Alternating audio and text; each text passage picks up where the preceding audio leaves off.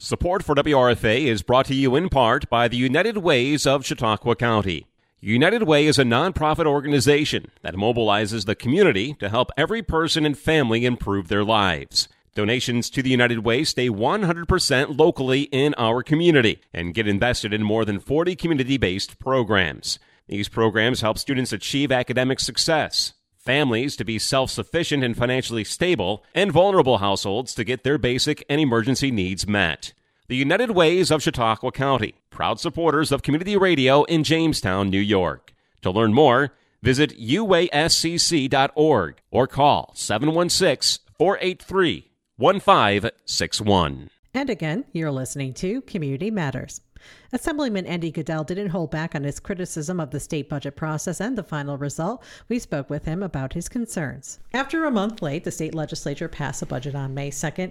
You and I, we've run into each other a few times in the last month or so, chatted a little bit about the budget process, and now it's finally done. So what is your reaction to what happened during the budget process and what was passed? Well, first, let me mention why I think the budget was a month late. And the problem arose because Governor Hochul underperformed in her last election. And in fact, many of the Democrats blame her for their loss of seats in the Assembly and in the Senate because she did so poorly.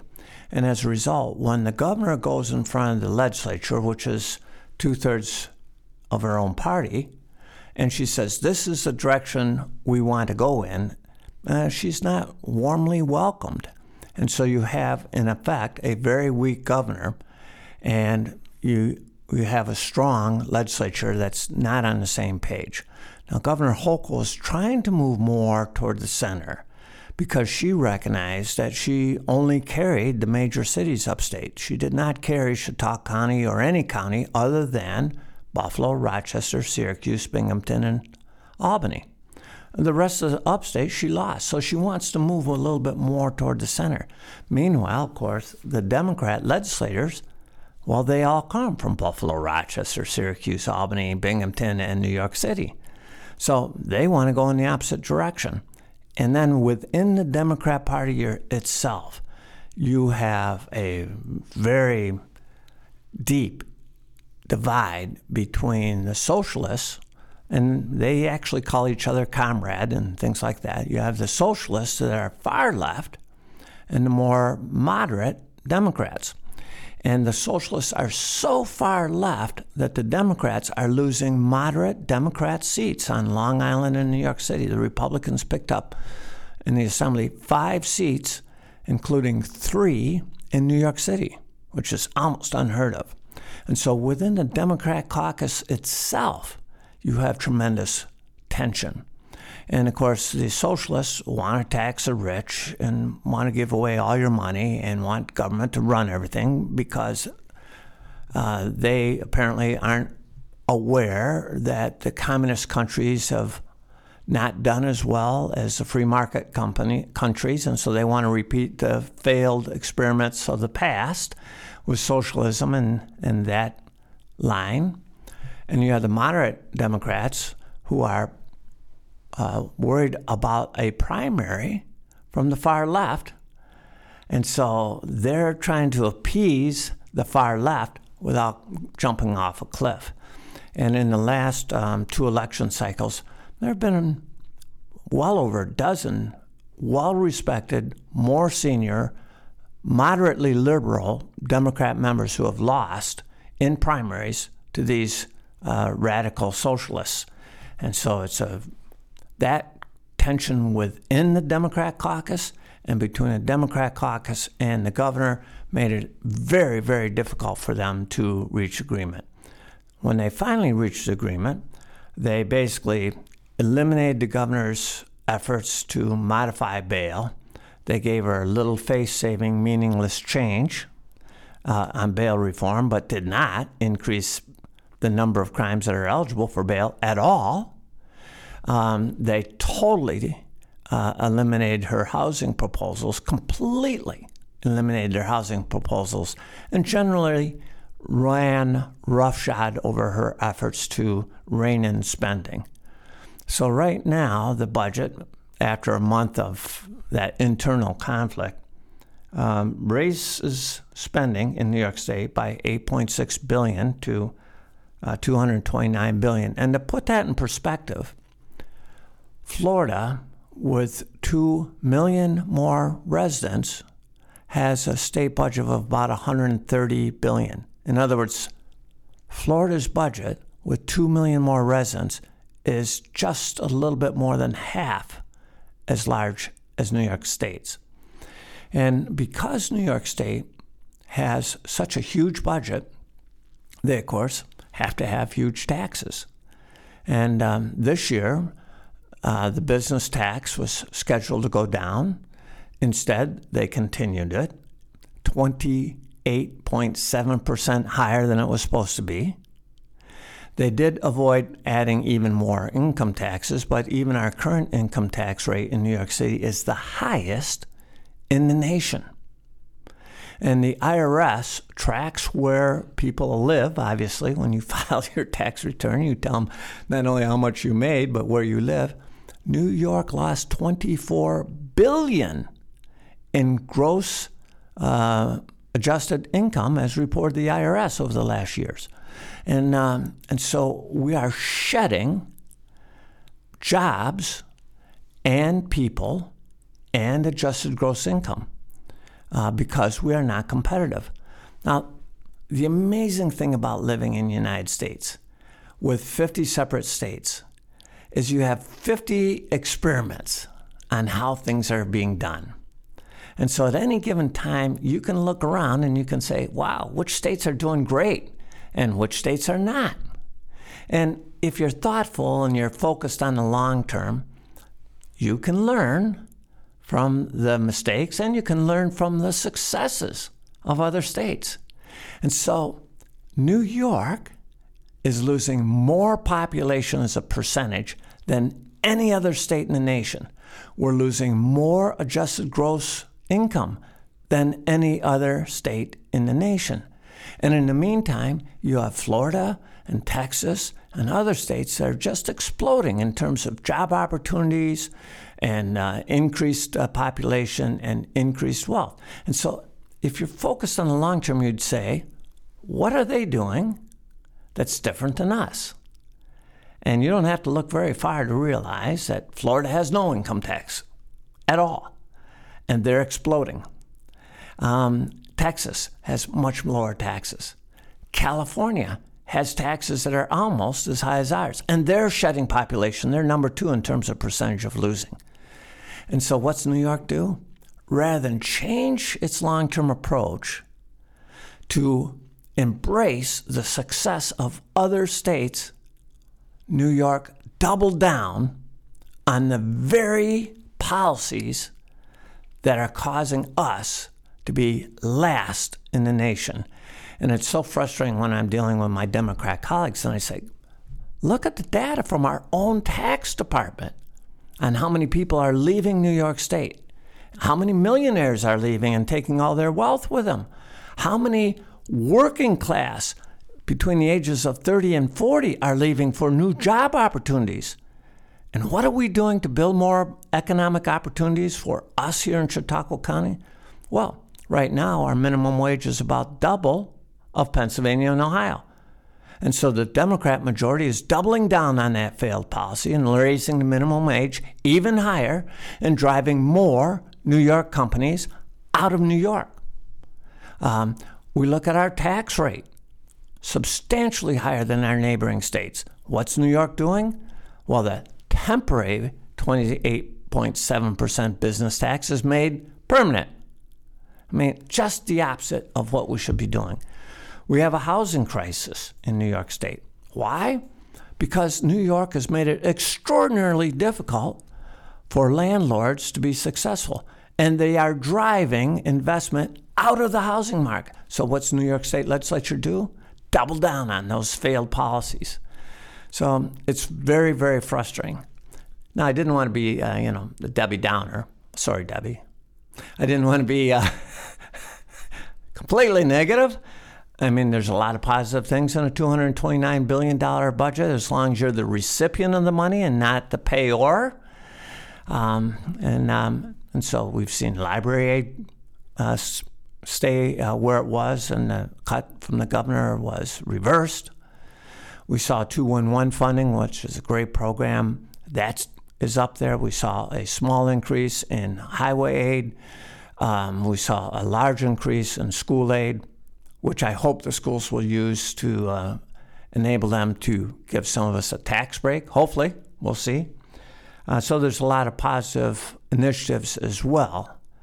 But overall, New York is not yet, my Democrat colleagues are not focused on the long-term changes that we need to do to regain our status as the Empire State. Mm-hmm. You mentioned, a lot of things that I would say are related to economic development. And, as we're talking, I just found out the news this morning that even one of our local companies, SKF, is receiving $2 million in Empire State Development funds, which is great news. Yeah. But what is in this budget that helps economic development?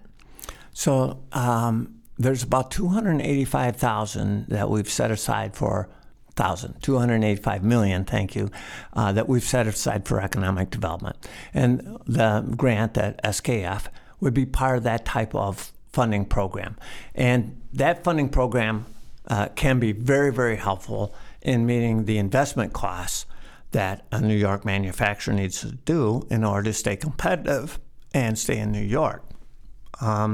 Recognizing that doing construction in New York costs more than doing construction anywhere else, those economic development grants can make the difference. So that's very positive. What was frustrating in this budget is that while there's $285 million allocated for all of upstate, by that I mean everything outside of New York City, including Long Island, this budget included a $700 million tax credit for the film industry and another $300 million in tax credits for the New York City-based entertainment industry, the theater. That's $1 billion, almost 4 times more than all the rest of the state combined for the theater and the film industry. And as a matter of public policy, my colleagues and I are saying, why are we giving $700 million in tax credit to these filthy rich Hollywood producers and movie stars to make a movie in New York? Now, the answer was, well, they're just temporary jobs. They come in and they make one movie. If we didn't pay them to come and make the second movie, they wouldn't make it here. That's the theory, right? And I'm thinking, hey, why don't we give a $1 billion tax cut to industries that have permanent jobs? Why give $1 billion a year to temporary jobs? And instead of giving what I think we should do, $1 billion in tax cuts for permanent jobs. Now, what you're seeing, unfortunately, is the New York State Democratic Party is morphing into a different party than it used to be. 40 years ago, in my opinion, the Democrat Party focused on helping blue-collar working families, middle-class, hardworking families, unionized, right? That was their focus. What you're finding now is that the Democratic Party has abandoned the blue-collar working families and is now focusing on the wealthy elite and the very poor. And you see that in their energy policy, where they're pushing all-electric vehicles that an average blue-collar worker can't ever afford because they're astronomically expensive. They're focusing on all-electric construction, which an average middle-class blue-collar worker can't afford that type of construction or that type of conversion. They are absolutely pursuing an extraordinarily elitist policy where they give $1 billion for the entertainment industry and all the fat cat, filthy, rich Hollywood luminaries, and almost nothing to help blue-collar, middle-class workers. This budget included absolutely no money to pay down the $8 billion that's owed by all the small businesses upstate, all the manufacturing companies upstate for unemployment insurance that was advanced by the federal government during COVID. Nothing to help all the blue-collar workers that work for those companies to pay down that unemployment debt. Yet, at the same time, $1 billion for the entertainment industry. And then on the flip side, of course, the Democrat Party is pushing hard to provide as much money as they can to people who don't work. Money that's paid into the state treasury by hard-working, blue-collar, middle-class workers are now going to pay more money for people who don't work. And so we have legislation, for example, that dramatically increases the amount of cash you can keep and still not work and still collect welfare at the expense of your neighbors. And so it's unfortunate to see that. I think the Democrat Party was much stronger when they focused on helping the middle class rather than becoming, environmental elitists and focusing on those who just need cash. So that's a real frustration in that perspective. When it comes, we think about economic development. We also think about sometimes capital improvements and things like that. And last year there was an increase in the amount of CHIPS money that municipalities received, including Jamestown, I think getting the most they had ever gotten. And we're kind of waiting to hear, how did the CHIPS fall, quite literally, when it comes to funding for transportation projects? Yeah, so I was pleased this budget did include an increase in CHIPS, about $60 million increase. So the total statewide CHIP allocation is now $598 million. And that's about a 10% increase in the amount of CHIPS, which is good. Of course, the 10% doesn't keep up with the huge cost increase that we've seen in asphalt like oil and raw materials, but it helps. And I'm very pleased with that. I was also at the same time very frustrated that you see a New York City-centric budget, and the New York-centric budget provides $4.2 billion, that's with a B, $4.2 billion for the MTA, which hasn't raised its rates on a single ride since 2017, 5 years ago, and they're not raising the rates now. And they give them $4.2 billion so they can establish some free bus lines, free meaning you pay for it rather than the people who are actually using it, and only less than $600 million for all the rest of upstate, including Long Island. It's just totally disproportionate. So, we argue on the floor about equity, and we're saying, you should treat upstate, which has half the state's population, on the same equitable basis as you should in New York City. And if you are telling me that we should subsidize the MTA so that residents in New York City don't have to pay a higher subway fee, okay, I get that. How come we're not giving a tax break on the gas that all of upstate needs, right? We had a gas tax break that expired December 31st. So the state allowed gas prices in upstate to go up by 16 cents. Yet they put in billions to make sure that the MTA doesn't have to raise their rates at all for 5 years. By the way, back in 2017, your gas was like $2.50 a gallon. It's now like $3.70. Wouldn't that be sweet if we didn't have to pay anything higher than $2.50 a gallon, the same rates that we paid in 2017? So, frustration in that unfairness between downstate and upstate. And you see it also, by the way, the state budget included $1 billion for New York City to help migrants who are coming into the city. $1 billion. We have the same situation here in Jamestown. As a percentage of population, it's roughly comparable.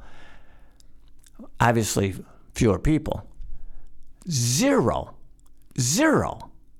to help migrants anywhere else outside of New York City. 0 for Buffalo, Rochester, Syracuse. 0 for Long Island. $1 billion just for New York City. That's just not fair. It's not appropriate. It's not fair. It's not good public policy. With the migrant funding, as we're speaking, literally the Title 42 immigration policy has just expired in the United States, and the governor put out state of emergency and some executive orders. Do you think there's anything in that will help upstate communities like Jamestown with the anticipated influx of asylum seekers and migrants?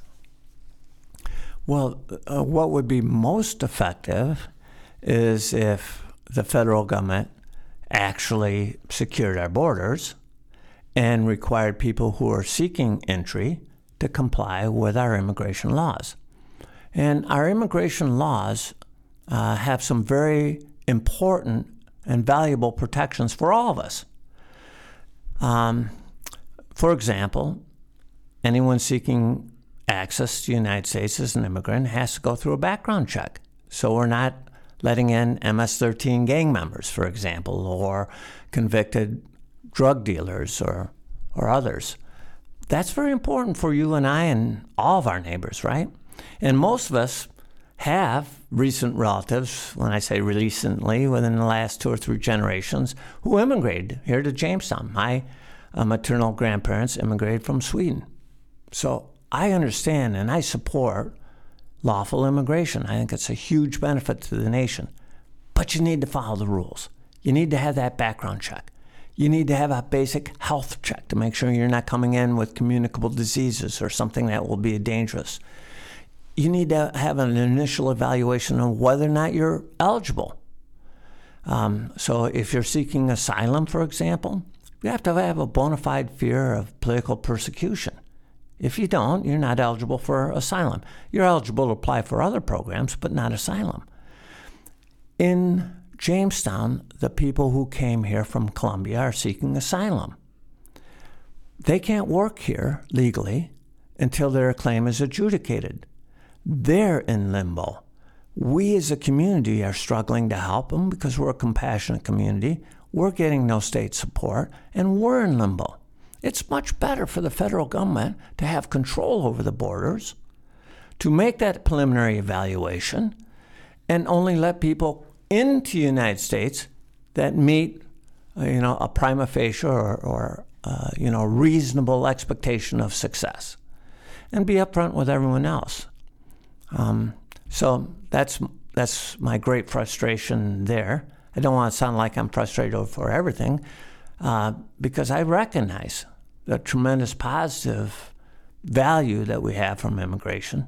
But I think it's important that we do so legally and orderly in a way that we can absorb the people, allow them to work, allow them to be productive members of our society, but have the comfort and the security of knowing that they are not hardened criminals fleeing criminal prosecution from their own country, or drug dealers, or very sick with communicable diseases. When it comes to the budget, and one of the things that I think we were sort of joking about it, but not joking for sure, was about how riddled the budget process was with policy discussion. And one thing that Senator Borrello mentioned to me, he's going to bring forward legislation to make it illegal to have policy in the budget. And I said, well, isn't that part of the state constitution already? And he says, well, yes, but I can't count how many times we break the state constitution on a daily basis in Albany. So when it comes to policy, one thing that was taken out of the process was this housing compact that was proposed by Governor Hochul. And it sounds like it's going to get considered, maybe get some more discussion in the state legislature. And I wondered if there was any parts of it, whether proposals by other Democrats or Republicans, or maybe concessions by the governor herself, that you look at and say, I would support this in a housing plan for New York State. Yeah. Yesterday was an amazing day on the floor of the Assembly, because for only the 3rd time in my entire career, the state Assembly refused to pass a Democrat bill. It's only the third time in my entire career that's happened. And the bill related to housing. And what the bill did is would have made it illegal for a landlord to report to a credit agency if a tenant wasn't paying their rent on time, which would make it impossible for a landlord looking at a credit report to know whether the tenant was a good paying tenant or not. And as I pointed out, every time the state makes it more expensive for a landlord to rent to a tenant, every time the state does that, the rent to tenants goes up because the landlords have no choice but to pass that on. When we make it more difficult for a landlord to know who pays on time and who doesn't, they have no choice but to raise rent on everyone. It's also horrifically unfair to the tenants who pay on time, because under the current system, a good paying tenant can take their credit score to the landlord and say, let me have the apartment, not anyone else, because I pay on time and here's the proof. That would make it illegal. This bill would also encourage tenants to be more late on landlord rental than their other bills, because their other bills, if they were late, would be reported, but if they were late to their landlord, it would not be reported under this bill. So this bill did everything wrong in terms of what we want as a public policy. As a public policy, we want to encourage tenants to pay on time. As a matter of public policy, we want to keep the rent as low as possible. As a matter of public policy, we want to encourage people to invest in the real estate market so that we have more supply, more affordable housing, and lower rents. And for the last 3-4 years, the Democrat majority has been on this vendetta against landlords. And so they make it extraordinarily difficult and expensive for people to invest in the housing market and make a reasonable return. And as a result, we have a housing crisis, especially in the New York City area, that's created in large part by misguided Democrat legislative initiatives. Simple example. They passed a bill that applies statewide that limits the security deposit to 1 month, but took the eviction process out to 3 months, which means if you're a landlord and you have a tenant that's not paying, you're guaranteed to lose at least 3 months of rent. Well, how do landlords respond? If you're going to stay in business, there's only one way for you to respond. Number one, there's a number of ways you can respond, none of which are good for tenants. Number one, you can raise the base rent so that knowing that you'll lose money for those who don't pay on time, you have to make it up for it. Somewhere, you make it up by raising the base rent. That's bad for tenants. The second thing you do a much tighter security review of the tenants coming in. And so if you're a tenant that doesn't have a good employment history or doesn't have a good credit score, you find it harder and harder to get an apartment because the landlord can't take the chance with you. That hurts low and moderate income tenants. The third thing that happens is landlords simply sell the house and get out of the business. And you saw a drop in the actual number of apartments that are available in New York City for the first time in decades as a result of this policy. And that, of course, results in higher rent because when supply is restricted and demand stays high, we all know what happens with the law of supply and demand, and that hurts tenants. And so you can't attack landlords as a group and drive out private sector investment without hurting tenants.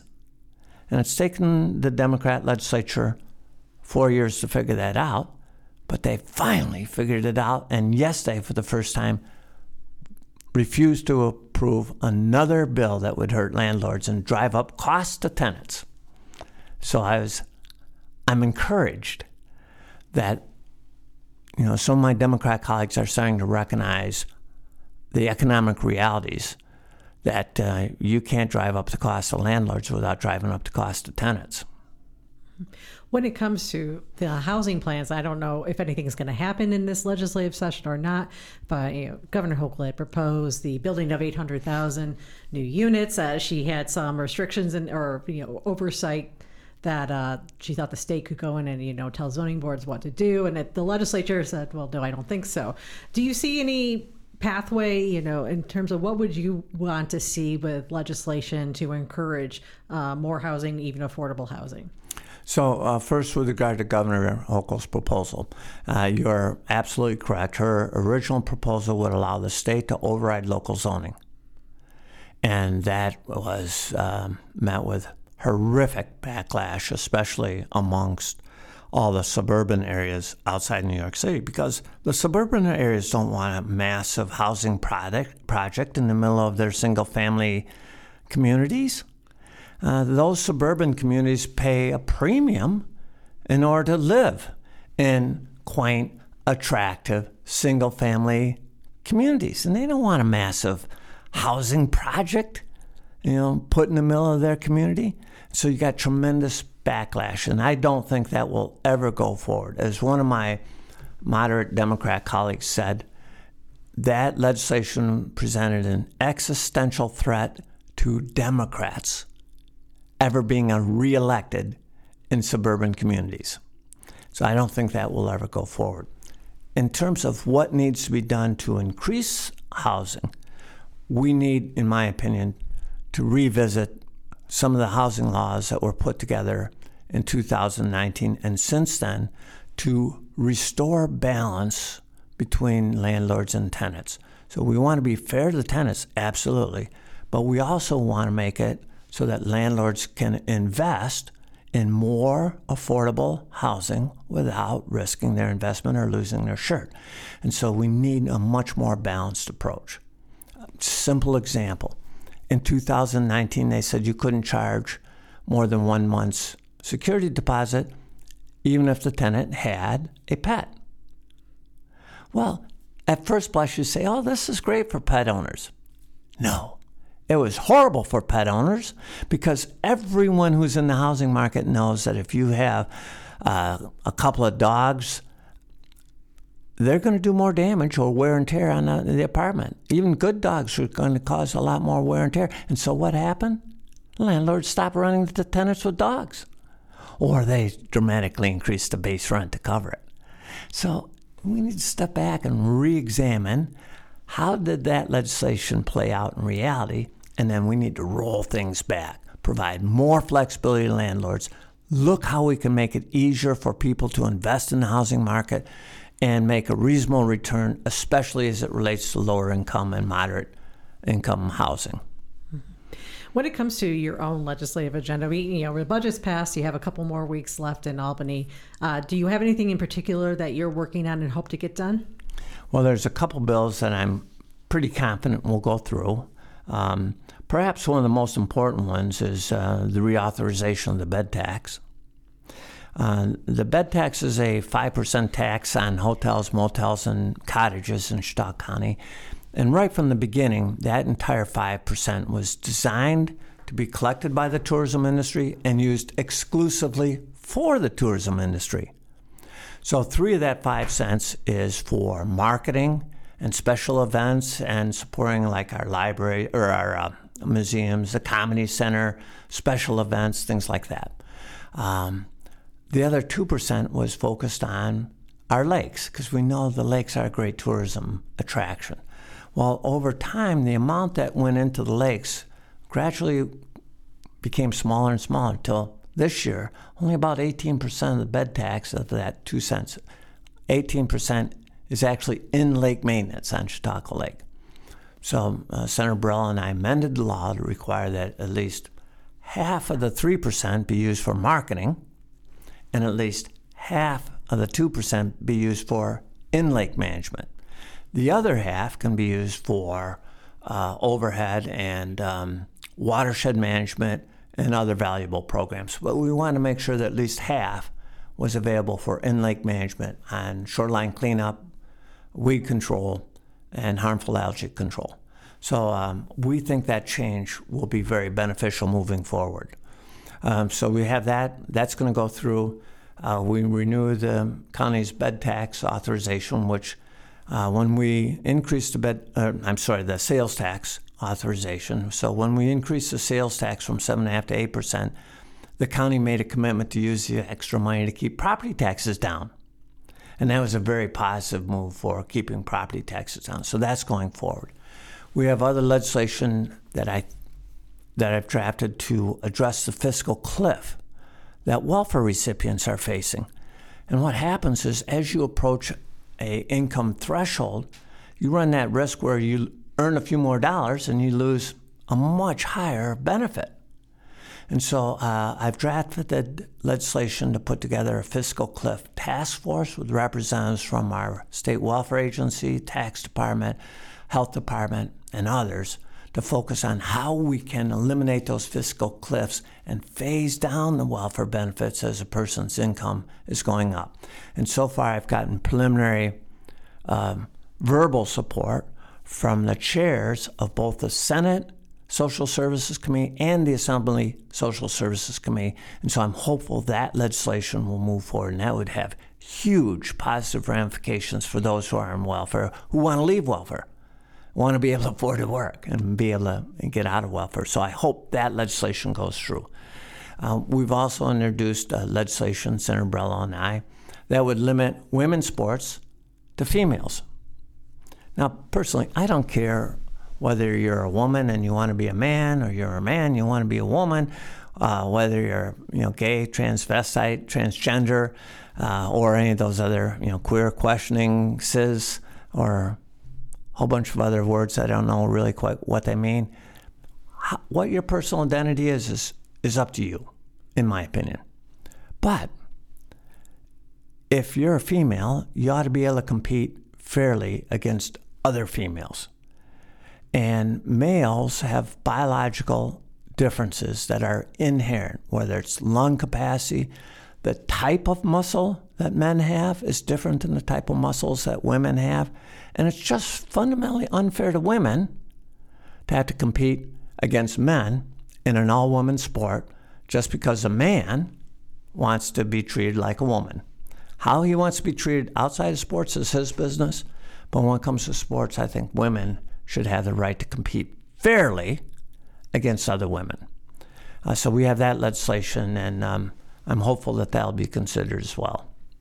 All right. I have about 30 bills total, but I don't think we have enough time to review them all. Yeah, unfortunately, I am looking at the time, and I'm already trying to calculate. For people who are listening to this online, maybe later, we will have the full interview available on WRFA SoundCloud. But I am curious. I keep us up to date for sure, because I'm very interested in hearing how different bills are going to go through.